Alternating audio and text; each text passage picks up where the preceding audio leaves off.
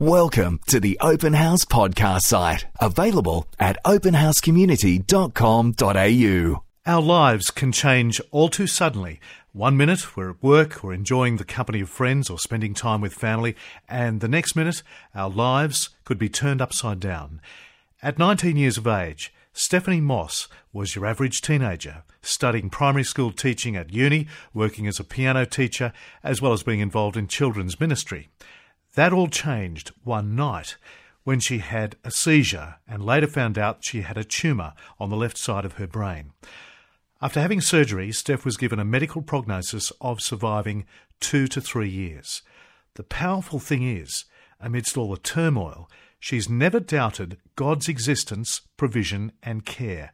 If anything, her faith has grown. More than that, Steph has acted selflessly, raising $42,000 for the Starlight Children's Foundation and the Cure for Life Foundation. And Steph joins us now with her mum, Kerry, and her dad, Phil. Guys, welcome to Open House. Hello. Hey, Dad. Thanks so much for coming in. Steph, you're such an inspiration. What do you remember of that night? Much? Well, I remember the start of it. The start of it basically was we had a kids' youth group night, and it was a sleepover at the church. It just so happened that we didn't have that many kids there, so me and my friends could go home and sleep on the floor of my lounge room rather than sleeping in the church with all the kids, so that we could get a good night's sleep for the next day. I woke up screaming in the middle of the night because I was hearing voices in my head. Found out later that I had a seizure. Just ran out of the room. My boyfriend was there, lucky him to see that, and my brother ran upstairs to grab Dad. He came downstairs to take care of me. Were you in pain? I don't really remember being in pain, just very, very confused as to why I couldn't speak and why I was shaking, couldn't walk, and just then I don't remember anything after that. Kerry and Phil, you were there? I was there. I remember being woken up about 2 o'clock in the morning, going downstairs, and Steph was in the bathroom and just like a glazed look on her face and sort of slurring whatever words she could get out and sort of not being able to hold her own weight, trying to talk to her and getting no response from her, no recognition. Then we tried to get her out into the hallway, and at that point she had a full seizure, passed out, and then the whole thing's about shaking and all the different things. And you're feeling what? Scared. Panic and wondering what to do. So obviously the first thing was to ring the ambulance straight away and try and find out what's going on. Luckily we live very close to the hospital, so they were there within 2 or 3 minutes, and then ringing Kerry, who was still at the church. What did you think, Kerry? I was lying on a pew at church because I'd stayed with the kids for the sleepover. I got the call from Phil and he was just said, Steph's acting strangely. There's some really weird things going on, come home.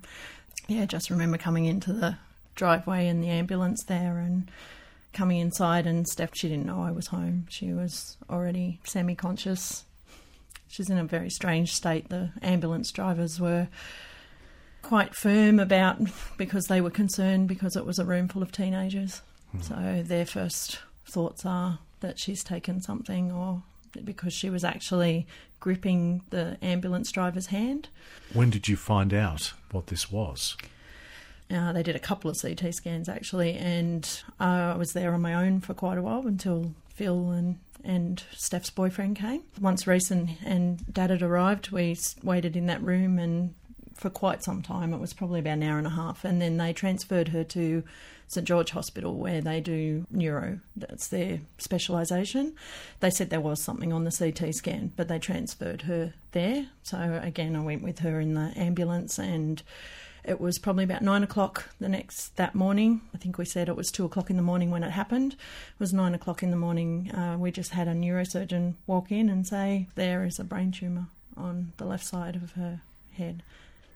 Are you panicking? It was panic at the beginning, and whilst we were standing in the hospital and he was talking to us, it was strangely, I think you just don't believe it. I think it's shock and denial, so yeah, you think they're talking about somebody else's child, not your own. How about you, Phil? Like it was someone else happening to someone else. It was sort of almost like sort of an out-of-body type thing. You're hearing this stuff and listening to it. It's really hard to accept it yourself and understand the true implications of what they're saying, because you just don't know what it is. You know it's a brain tumour, and you know she's going to have an operation and that it's cancer, but you don't know what that means in terms of long term, or what it means for Steph, or how she's going to come out of the operation, or any of those sorts of things, which just leaves you up in the air. How much fear was there? Oh, it was a lot of fear. One of the scariest part, I think, was when she actually went into the operating theatre and we actually let her go at that point, because then you're passing her over to somebody else. And for the first time, that was the realisation that it's no longer in our hands. It's purely in the surgeon's hands and in God's hands. Nothing else to rely on at that point. How much do you pray? There was a lot of praying going on. Didn't actually know what to pray for, to tell you the truth. I was a little bit lost about that. We gathered around friends and church people very quickly and we sent texts out, and we were covered with prayer from our friends and family very quickly. You basically pray, God, no, this can't be happening. Yeah.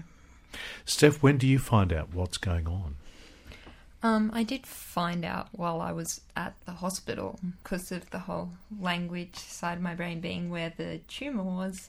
I didn't really understand what was happening and what it meant. The word tumour and cancer weren't kind of sticking in there. They didn't seem serious at all. It was only after I got home and after a few weeks that I was kind of starting to understand what had happened. And how did you deal with that? I felt peaceful. God was with me the whole way. I basically felt protected and safe, and I knew I could rely on him. That's a big exercise of faith. Yeah, well, I don't have anything else to rely on in this world, so... How real does that faith become then? Very, very real. Because before, I just kind of planning out my life, going, I'm going to do this, I'm going to do that, I'm going to marry Reese, I'm going to go be a teacher at a primary school, and then just all of a sudden I can't rely on any of those things that I was relying on before, or my parents even, because God's the only one who knew what was going to happen next. It must make you more dependent on him? Yeah, absolutely. He's also blessed me through this. He's been amazing. Coming out of the operations, little story, as I came out, the first thing I did was ask Mum for a pen, and I wrote on the back of my hand, John 3:16. Wow. Yeah, and I gave her the pen back and said, I don't know what is in it. I don't understand words, but I know it's important. That's a pretty amazing thing to do. Yes. And see, Kerry. Yes. I know. I actually said to her, what's going on? Are you going to evangelise to the nurses? What's going on here like this? And she's like, evangelise? I don't know what you mean. And I basically, she said, I know it's important. I just don't know what it is. So I told her what it was, and she had no recollection of the words. Yet, as we all know, if you grow up on Sunday school and everything else, that is the verse we all know and understand. So, and it had gone, but she knew the reference. And that was the first day. She did it every day after that. And I bet for all three of you, that verse, for God so loved the world that he gave his one and only Son, that whoever believes in him shall not perish but have eternal life. It must have such deeper meaning. Changes your complete attitude of everything you have. For all you say in the past, you say, rely on God and believe those verses. But when you get in a situation like this, it means everything. It's all you have. And without it, we haven't got that long-term future. And we know now that no matter what happens in this situation, that we're going to be together one day again. So you can put your faith and trust in what's God's promises. But it's more than a crutch. It is. It's much more than a crutch. It's your rock. It's everything. I've had a number of people say, you must be angry at God. And I haven't found myself angry at God yet. He's explained to us through his word that there is suffering. We will be suffering. It's not even negotiable that's going to happen. We will have suffering, but that he will never leave us nor forsake us. That's the promise. And I believe that's what he's done within the time that we've been going through this. He's never left us alone. On Open House, we're with Steph, Kerry and Phil Moss. How do you feel about that, Steph? From your perspective, have you ever felt angry at God? I've never felt angry at God. Friends have kind of asked me that same question, and I don't think he gave me cancer, so there's no reason to be angry with him. I think he might have used it well in the way it happened, and it kind of slowed me down a lot. As I said before, I kind of planned my own life and planned what I was doing, and even if it was for God, it was kind of all in my power. So getting this means that I'm relying on God and putting everything in his hands, and he's directing me rather than me. How do you deal with a prognosis of 2 to 3 years then? Means I get to go home early. It doesn't scare me at all. I can go home to God if that's what happens in 2 to 3 years that I go home. Not scary, but I know that God still has a plan for me left here on this earth, so he'll take me wherever he wants to take me. There certainly has been a bit of a plan since all this, which we'll talk about in a moment. What about you two? How do you feel about the next 2 to 3 years?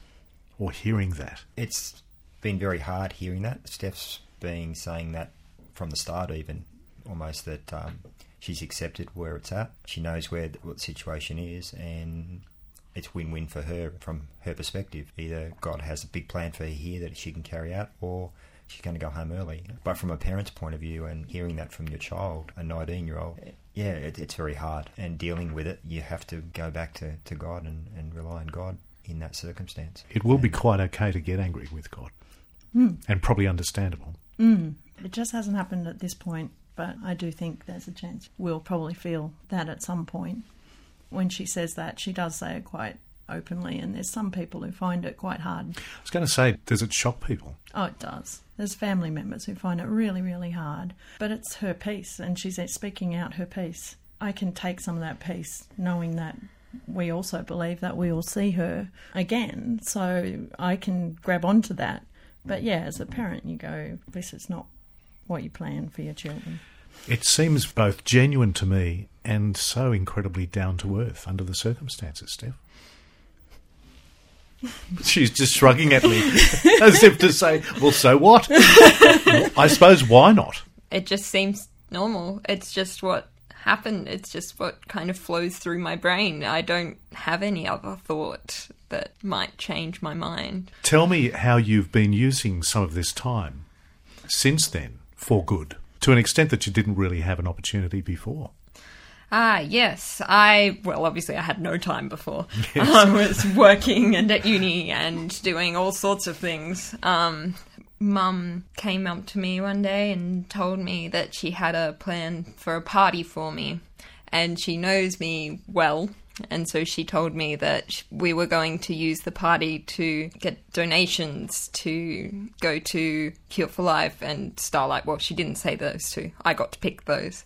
And so I just thought that was fabulous. Yeah. And so it was purple for a purpose. We get to have a party where everyone dresses up in purple and gets a bandana on their head, because I needed one. Where did that idea come from, Kerry? I thought, well, it's just been such a horrendous journey and so quick and so much going on and things being talked about like death and other things that we never thought we would be talking about. So I just wanted something that was a bit more positive. And she's just a social girl, so she loves her friends. So I thought, well, we'll get as many of her friends around and we'll do the fundraising because she likes to help people.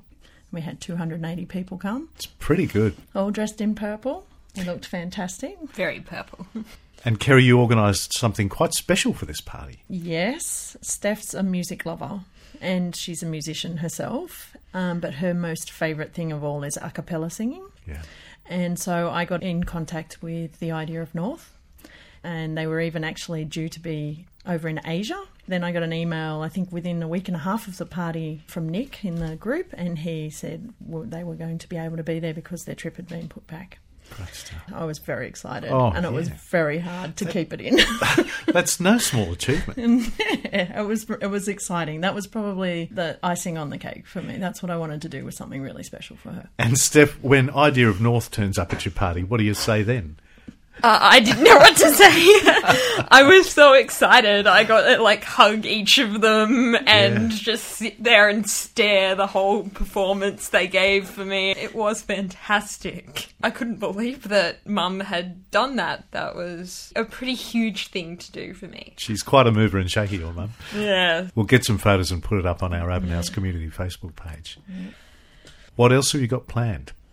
We've done a walk from Cronulla to Miranda. That's only about, 7K? And I was actually able to do it walking the whole way. That was so exciting.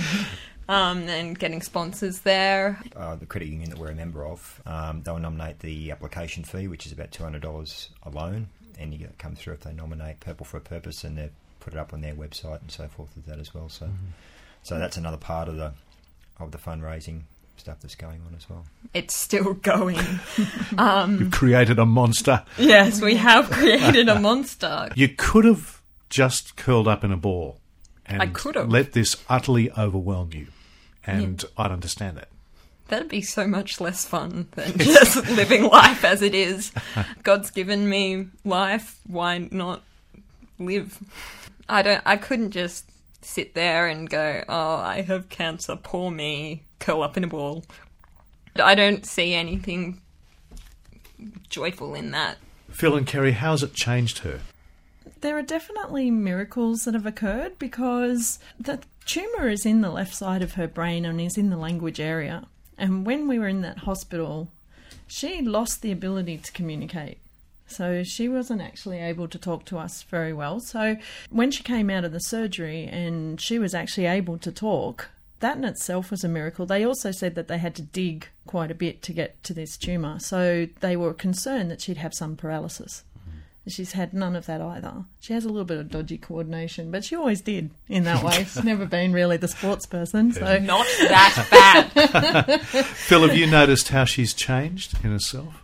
I think in proclaiming her faith particularly, she's much more outspoken, I suppose, out there now, blunt about her faith, what she believes, to her friends, to family, to anyone who comes across a path basically now. And it's amazing to see some of those changes and some of the things that God uses them for. There's been a number of her friends who were struggling with faith who have come back to faith, other friends who have come into faith, and people are questioning just through this, and God's using it for those purposes. So you see a big change in that sort of area. Probably on the negative side of things, she got her P's probably 4 months.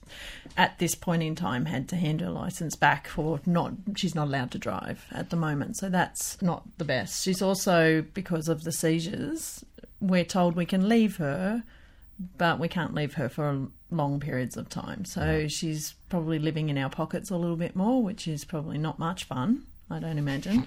And she's had to overcome those things to get on with her life. So if you're so upfront about your faith, what would you say to the people who are listening tonight about the reality of this? That you can rely on God for everything. There is nothing in this world that you can rely on and think that they will always support you, they will always be there for you. There's nothing in this world like that God is the only one who can do that. How do you reflect on the certainty of life? It's just something that's happened. And I guess people should, if they believe in God, they should also realise that it's not so predictable. Life isn't, you can't just do it for yourself. You can't see what's going to happen next. So it's not reality at all. So how do you view the future now? I look forward to it. I look forward to each new day I have. Usually somehow manage to fill it with lovely things to do. I rely on God. I pray that He will be with me, by my side, pushing me in the right direction, because I don't know it myself. So that's how I react to our future. Well, I'm inspired, and I'm sure many people are, as they've heard the three of you speaking tonight. Thank you so much, Steph and Kerry and Phil, for joining us on Open House. No problem. Thank you. Thank you. Thank you. We hope you enjoyed this Open House podcast, thanks to Christian Super and Real World Technology Solutions. To hear more from Open House, visit openhousecommunity.com.au.